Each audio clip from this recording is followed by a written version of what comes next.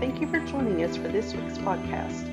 To learn more about Believers Church, where our mission is to lead broken people to become fully devoted followers of Christ, you can visit our website at believerschurch.tv. Listen in as Pastor Matt Smith brings this week's message.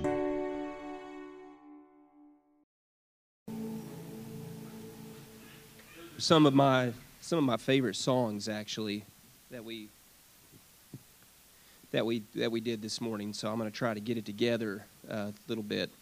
All right. So, and I also just have a tremendous amount to be thankful for.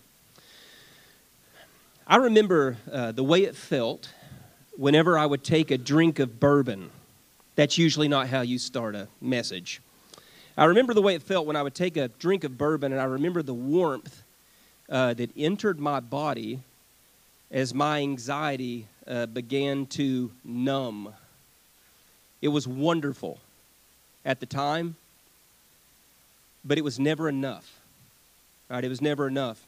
I remember a period of time whenever my wife and I had the opportunity with our oldest daughter, as well as a lot of students, and sometimes just us, and sometimes just me, travel all over Europe for the course of 5 or 6 years. The experience of new cultures, new people, it was absolutely amazing, but it only created still a longing for more. I'm regularly reminded of the beautiful moments of parenthood and the ups and the downs and the struggles and the laughter and the memories and everything that goes with that. And as great as it is, it's still not enough. One of the most amazing things that I have ever heard in my life came from Dr. Vincent Felitti. He said this when speaking about the power of addiction. He said, it's hard to get enough of something that almost works. It's really hard to get enough of something that almost works. And so many of us and so many people in our society find ourselves over and over, if we're chasing the American dream, if we're chasing the car that we want, the job that we want, that drug, that person, whatever it might be, it's really hard to get enough of something that just almost makes the cut or almost works. We're in part 5. It's hard to believe we're all the way in part 5. We're in part 5 of a 7-week series titled Eternity is Now in Session. We are discussing salvation, eternal life, and what it means to get in the good place. Because ultimately, that's what everybody's concerned about. They want to make sure that they get in the good place. We want to highlight what I'm calling some important misconceptions about what it means to know Jesus and what it means to speak of heaven and eternity. So today, I want to go ahead and prepare you. I believe that today, in week 5 of 7, is the most difficult week. It's the most difficult week to hear out of all of the other weeks and all of the other topics that are so important that we have been talking about. Because we're really getting into this unselfing that we mentioned last week in quite a bit of detail, and what we would actually call purgation. So if there's a topic today, it's this topic of purgation, and this is the process of becoming pure. All right, so last week we talked about having this awakening within. We have this recognition that we've depleted all of our resources and we can't do it on our own, but there's something that comes next. It's an undoing of self. All right, now the place that a lot of people stop whenever they start to have an emotional response during a church service, or they're going through a difficult time in their life and they recognize that they may need something that is greater than themselves, whenever you start to talk about this unselfing, or whenever you start to talk about this process of getting rid of the problems that are actually within you, most people don't want anything to do with that because the cost is so great. Yet they want to continue to believe in this place called heaven. They want to continue to believe that one day this is a place that they are going to be without going through this process of becoming pure. And let me say this also, this is not an overnight process. All right, now, you may have an experience with Jesus, what we often call a conversion experience, and you know that your thinking is different. You know that you see the world differently, but primarily what we're talking about with that is the awakening that we talked about last week. But next comes the really, really difficult part in which we have to start making sacrifices in our lives in order to become pure. So as we read our passage today, we find Jesus explaining to the disciples what contaminates a person's life. To give you a little bit of background in Mark chapter 7, which is where we're going to be, to give you just a little bit of background, the Pharisees are trying to ask Jesus' disciples, why is it that your disciples don't wash their hands as far as a purification rite in the Torah that we find in Exodus 17 through 21? Why is it that they are not washing their hands before they eat? Now, most of you're going to criticize and judge other people if they don't wash their hands before they eat, especially right now with COVID-19 going on. People are making sure that they wash their hands, they sanitize their hands, but sometimes it's recognized or noticed that the disciples are not doing this. So immediately what the Pharisees do is they go to the law, and they really shouldn't have done that. And the reason they shouldn't have done that is because Jesus takes the opportunity to really hit them where it hurts. All right, so ridding ourselves of this contamination that Jesus is going to talk about, which is much deeper than clean hands, is a central part of this journey. And this is one thing that I guess you need to understand about all 7 parts of this. You can't get 4 of the 7 right. All right, you can't knock 2 of them out of the ballpark and then miss the other 5. There's a process that you go through as a child of God. There is a process that you go through if you are experiencing heaven here on earth before you actually go there. So what we need to make sure that we can check off as this series ends is that we're 7 for 7.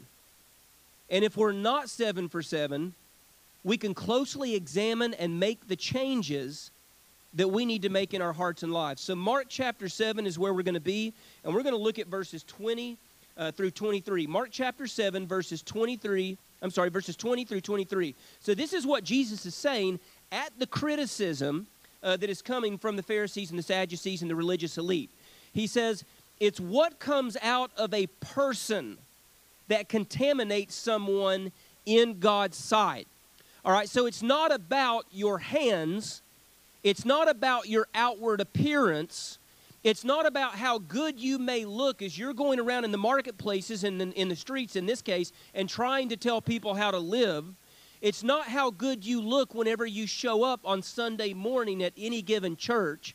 It's not the goodness on the outside that you try to present to your family, your coworkers, maybe the perfect stranger, whatever that looks like. But there's actually something that is on the inside that needs fixed. All right, this thing on the inside within all of us, it must be fixed. And people hate this.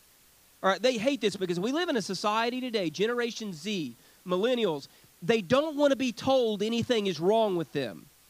All right, everything is acceptance. Everything is found in self-identity. I just want to be me. All right? When that's actually the antithesis of what the gospel message is when Jesus says to crucify yourself. Passages that we talked about a few weeks ago when we talked specifically about following. Okay, so this is what he goes on to say. It's from the inside, from the human heart, that evil thoughts come. And then he gives us some examples, and this is not an exhaustive list, okay? This is just some examples. Sexual sins, thefts, murders, adultery, greed, evil actions, deceit, unrestrained immorality, envy, insults, arrogance, and foolishness. All these evil things, and listen, he's telling this to the religious elite, people that are supposed to know more than him. All of these things come from the inside and contaminate a person in God's sight. So Jesus here, what Jesus is doing, he is explaining the part that so many of us want to conveniently ignore. Purgation is the process in which God is working sin out of our system. All right, so you make a profession of faith. You decide through whatever event, you were 15 years old at a church revival, you were having a conversation in college, and someone led you to Christ. you were a child and your parents explained the gospel. You're 35, 40 years old. You've come to the end of yourself. You've had all of these issues. It's not simply about a decision that you make in the moment. After that, what happens is that there is a process that begins of working sin out of your system. There are things that didn't bother me whenever I first accepted Christ at 16 that started to bother me at 18. There are things that didn't bother me at 18 that whenever I was 30 years old, I recognized this can't be in my life. Even recently, things that I didn't even think were an issue years before, God has said, this is the next thing. This is the next hump. This is the next thing that you are supposed to overcome and grow through in your life, because it is a constant process, literally, of having the hell burned out of you. All right, that's literally what this means. And that's very, very difficult for people to admit and very difficult for people to understand, because this idea of sin is not talked about the way that it used to be. So we're willing to maybe acknowledge it, but we don't want to deal with it. So I want you to think about the common church. And listen, I'm not the kind of pastor, and I think you guys know this at this point by now, that is going to get up every Sunday with the Bible and beat everybody to death about their sin and tell them how bad they are. All right, that's not what I do, all right? And that's not when Jesus has been the most effective in my life. It's always been love that has driven me, not fear. But the point that I'm making is this. We're not talking about sin anymore. We literally don't talk about it. And I will guarantee you, if you talk to a lot of your kids, if they were born 1996 or they're younger, sin is like a really, really bad word.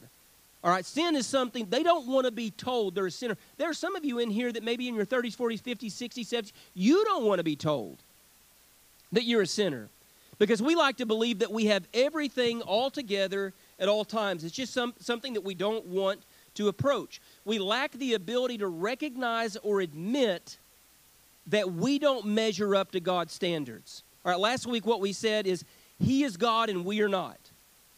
All right, that's what we talked about last week. And a lot of people, they're really, really scared, even though they say they honor God. Even they'll say, you know, when I go to work, on my way to work, I pray. You know, occasionally I'll look at the Bible. I try to live the best way that I can. But when we talk about actual surrender in the individual life, things become very scary.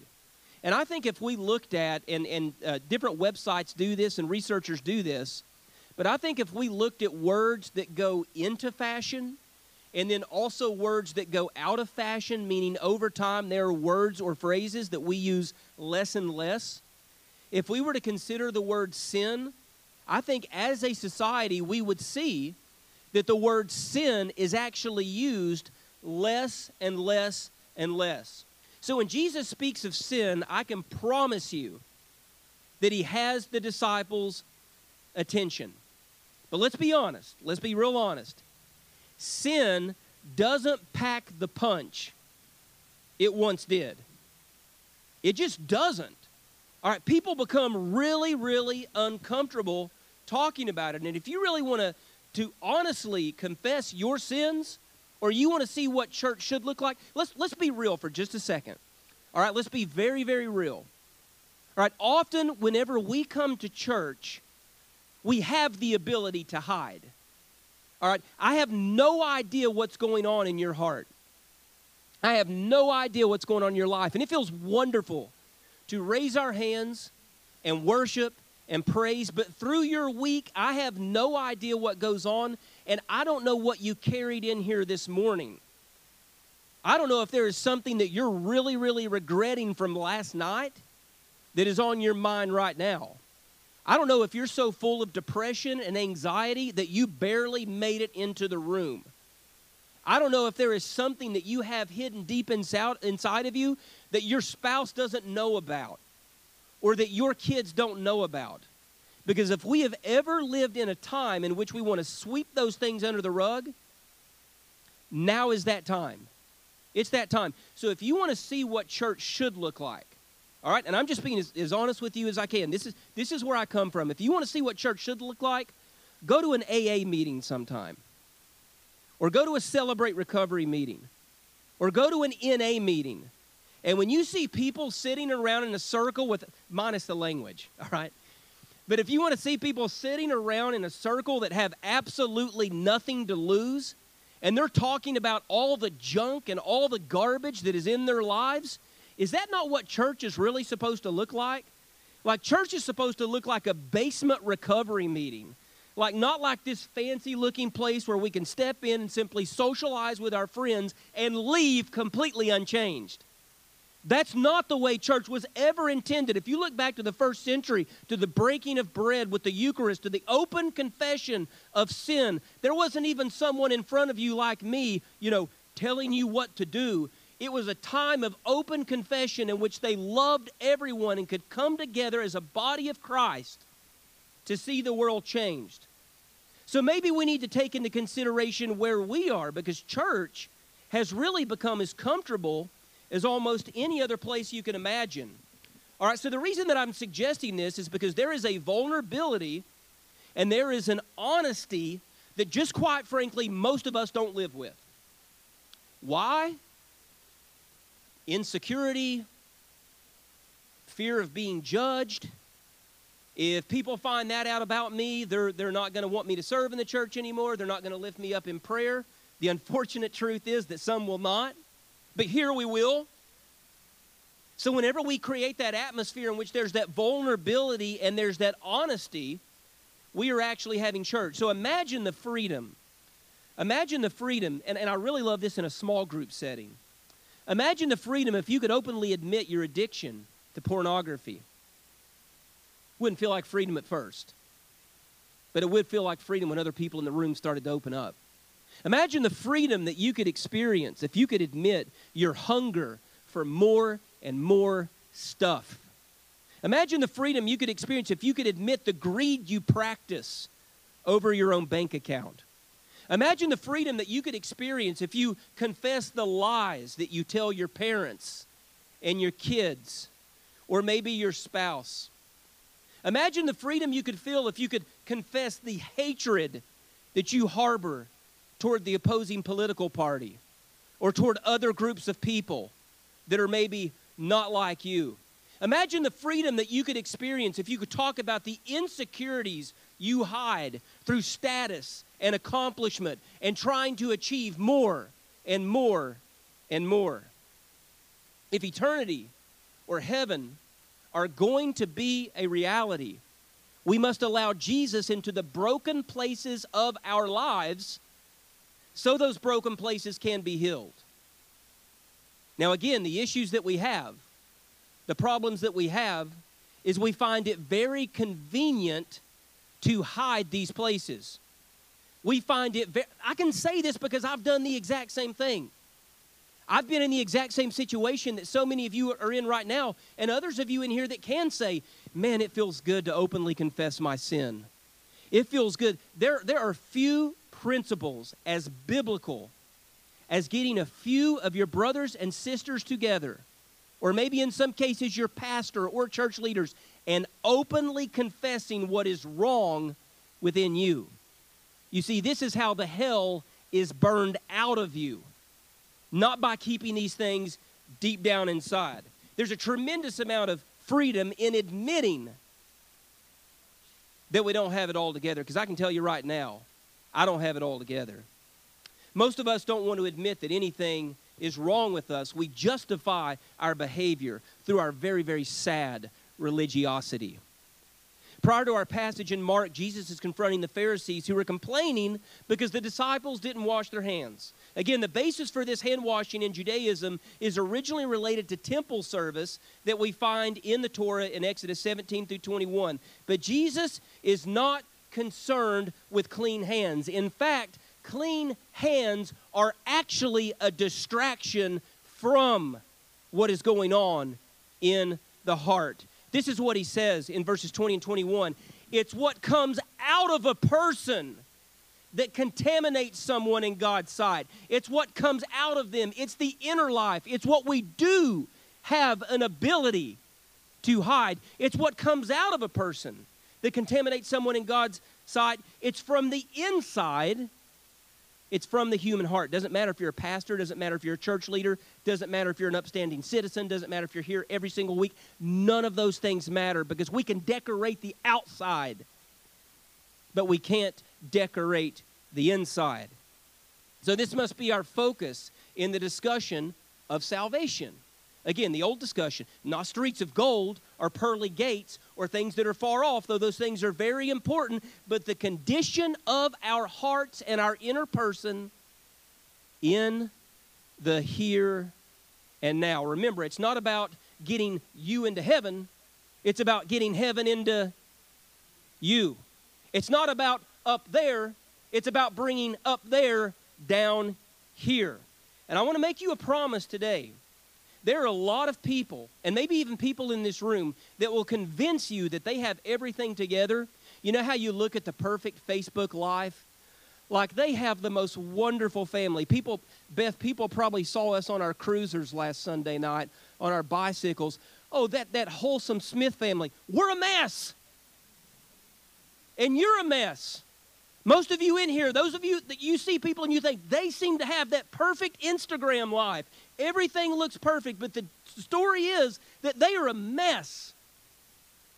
They've just found a way to make it with clean hands while never actually examining the condition of their hearts.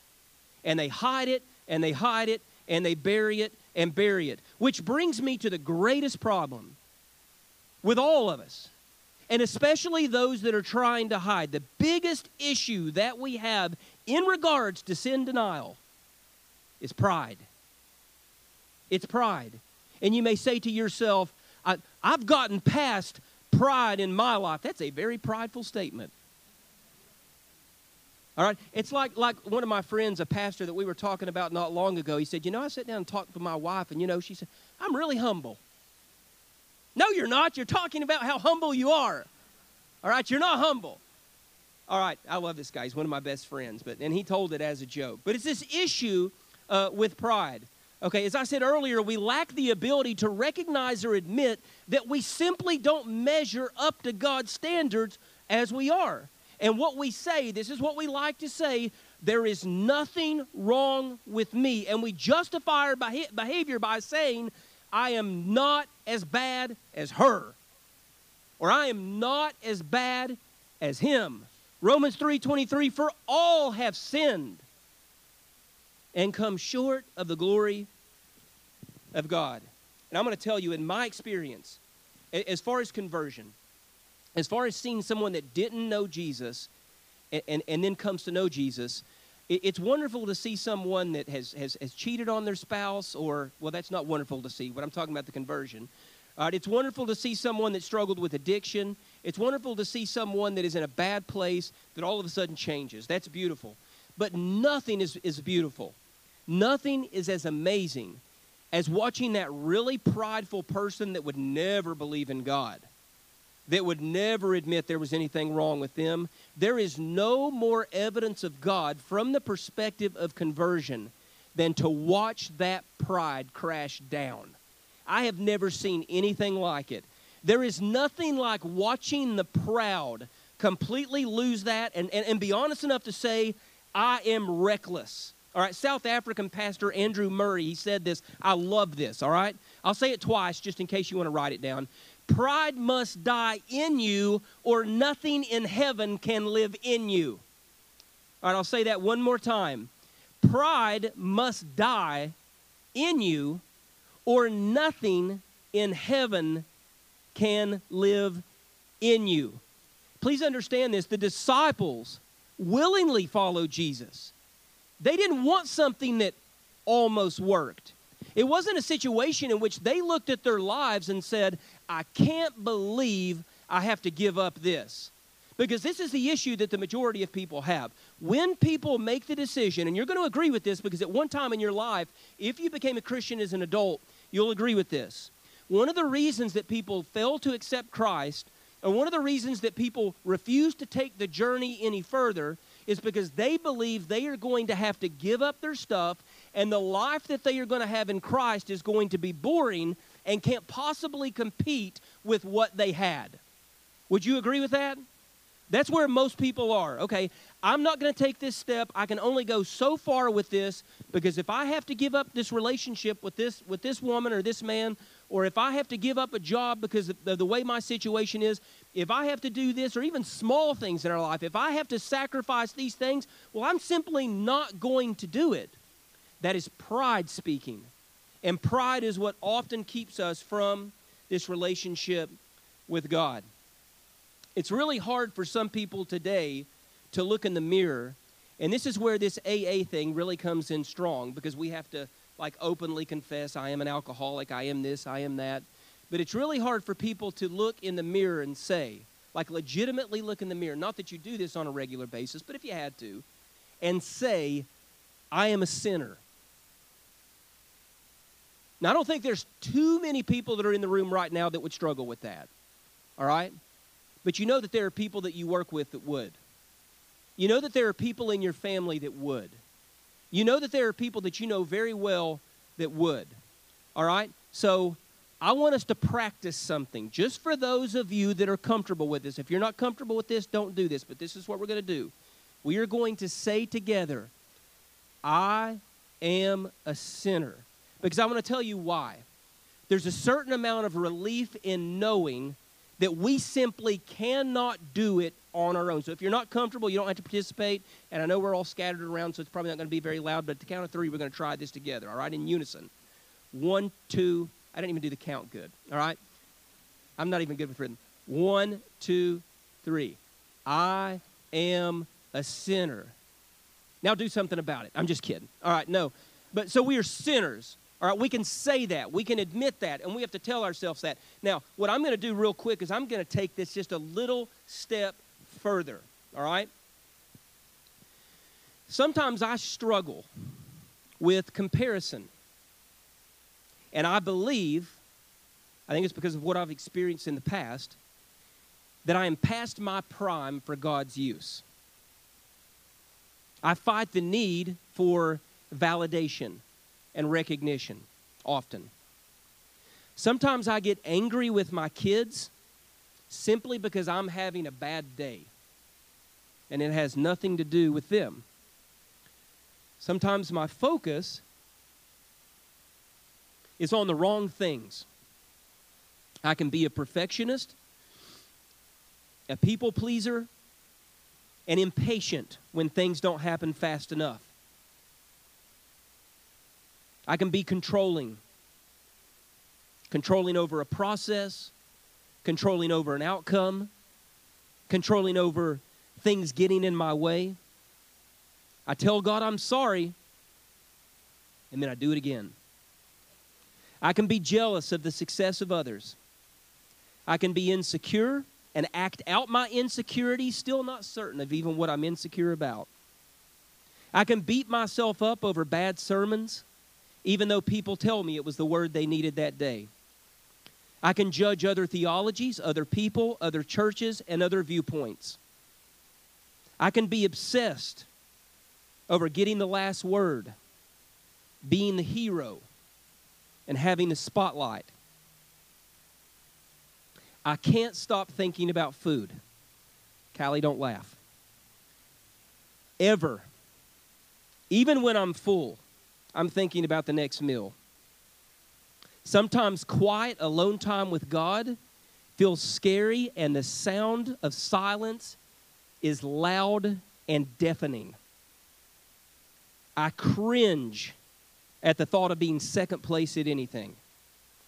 I'm sometimes uncomfortable with rest and feel that my need to produce is where my worth is found instead of finding my worth in Jesus. I can admit that I'm a mess and that I am a work in progress. And this is not even the tip of the iceberg. This is what I felt comfortable saying in front of you and whoever's listening.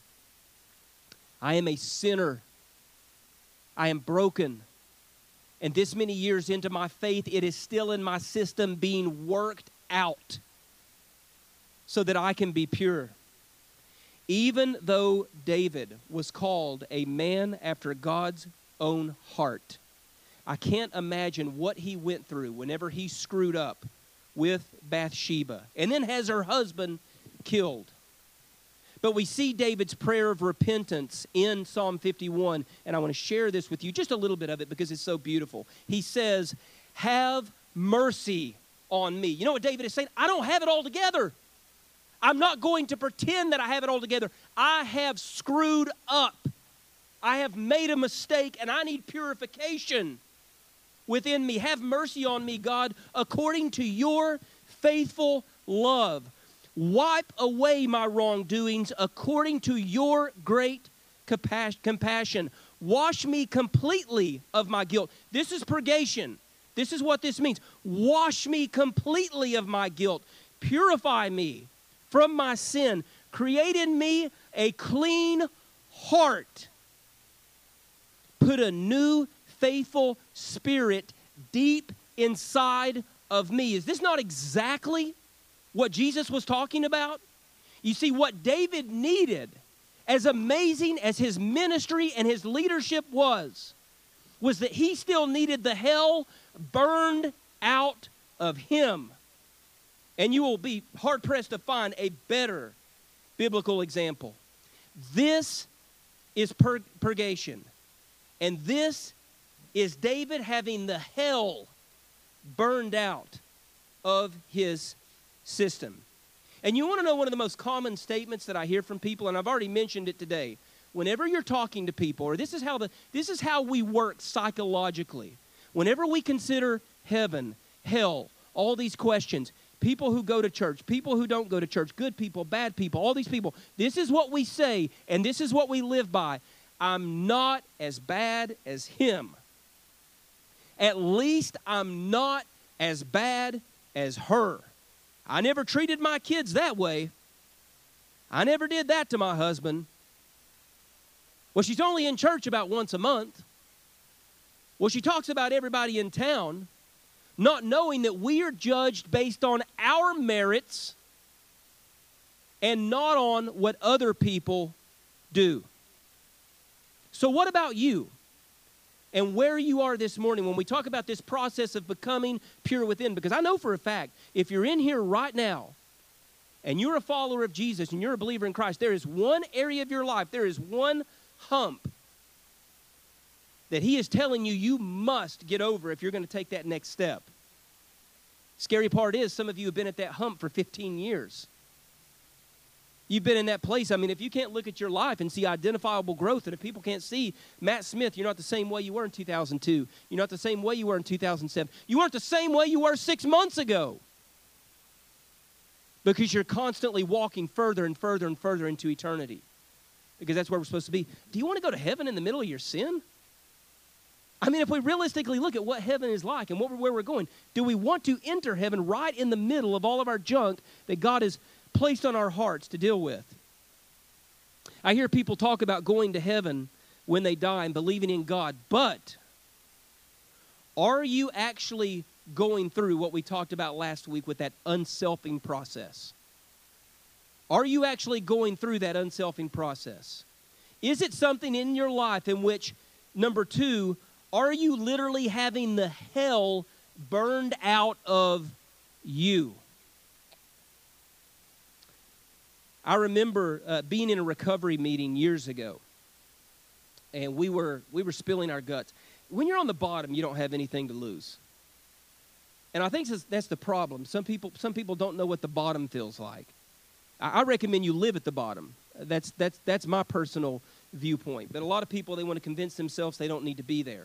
So I remember in this recovery meeting years ago, we were spilling our guts, and there was this guy, and I can't remember his name. He was around my age, but he started sharing. And he discussed his difficulty staying clean. But I'll never forget these words that he said. He had drug issues. He said, "My worst and hardest days sober are better than my best days of being high." All right, so I'm going to say that again. My worst and hardest days of being sober are better than my best days of being high.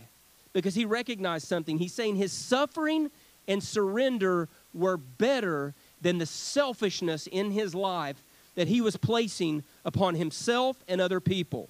So he understood something in that moment. It's hard to get enough of something that almost works. And there's some of you in here, there's no doubt in my mind, you're looking everywhere. And you're trying over and over again, trying to get enough of something that almost works. Please hear this today. Jesus works. He works. You're an addict? Jesus works. You're a selfish husband? Jesus works. You're a neglectful mother? Jesus works. You feel lonely and forgotten? Jesus works. You're broken and you don't know what to do next? Jesus works. Bread from heaven, living water, every single time. It works every single time. So as you find yourself in your life right now, if you're on this journey, or if you desire to enter this journey, that as you approach that horrible relationship that you shouldn't be in, that drug of your choice, whatever it is that you may be spending on, watching, or whatever it is that you're concentrated on, it's always going to be too hard and difficult to get enough of something that almost works. Jesus works. Would you pray with me? Father, we come to you this morning. We lift you up. We praise your name. And God, I don't think there's any question as we consider the power of sin and the domination of sin in our lives, which often does not have an outward manifestation like anger or addiction or some of those kinds of problems, but are sometimes buried deep inside of us and are found in our level of control that we refuse to give up. The way that we treat our children or our spouse behind closed doors. Father, I pray for the process of purgation this morning. And I pray, Father, symbolically, maybe as people are seated, if they just want to take their hands out just a little bit, not come to an altar right now, but if they just want to take their hands out right now because they know there's something that they need to give to you. Father, help them to use their hands right now as a way of turning things over. No one's looking. No one has a desire to make fun of anyone. Because, Father, every single person that is in this room right now has issues. And, God, there is something that I understand and that I know that our leadership understands, and I believe most of us here understand. Believers Church is not going to move forward because of the next great idea, or because we go to a particular conference, or because we mimic what another church is doing. But it will be through the confession of our sin and through dealing with the problems that are within our own hearts, that are contaminating our own hearts, that will make us clean and will make us journey forward before you. Father, those with their hands out now, I lift them up, Father. In the name of Jesus, I lift them up with the struggles that they have. Father, rudeness, anger, doubt, fear, anxiety, pornography, adultery, Father, stealing, whatever it might look like, God, dishonesty, lying, whatever it might look like, so that these things can be turned over to you. And we'll ask these things in your Son's name. Amen. You guys stand back up with us. Thank you for listening to today's message. For more information, please visit our Believers Church Facebook page or our website at believerschurch.tv. If you enjoyed this message, please make sure to subscribe and join us next week as we continue our mission to lead broken people to become fully devoted followers of Christ.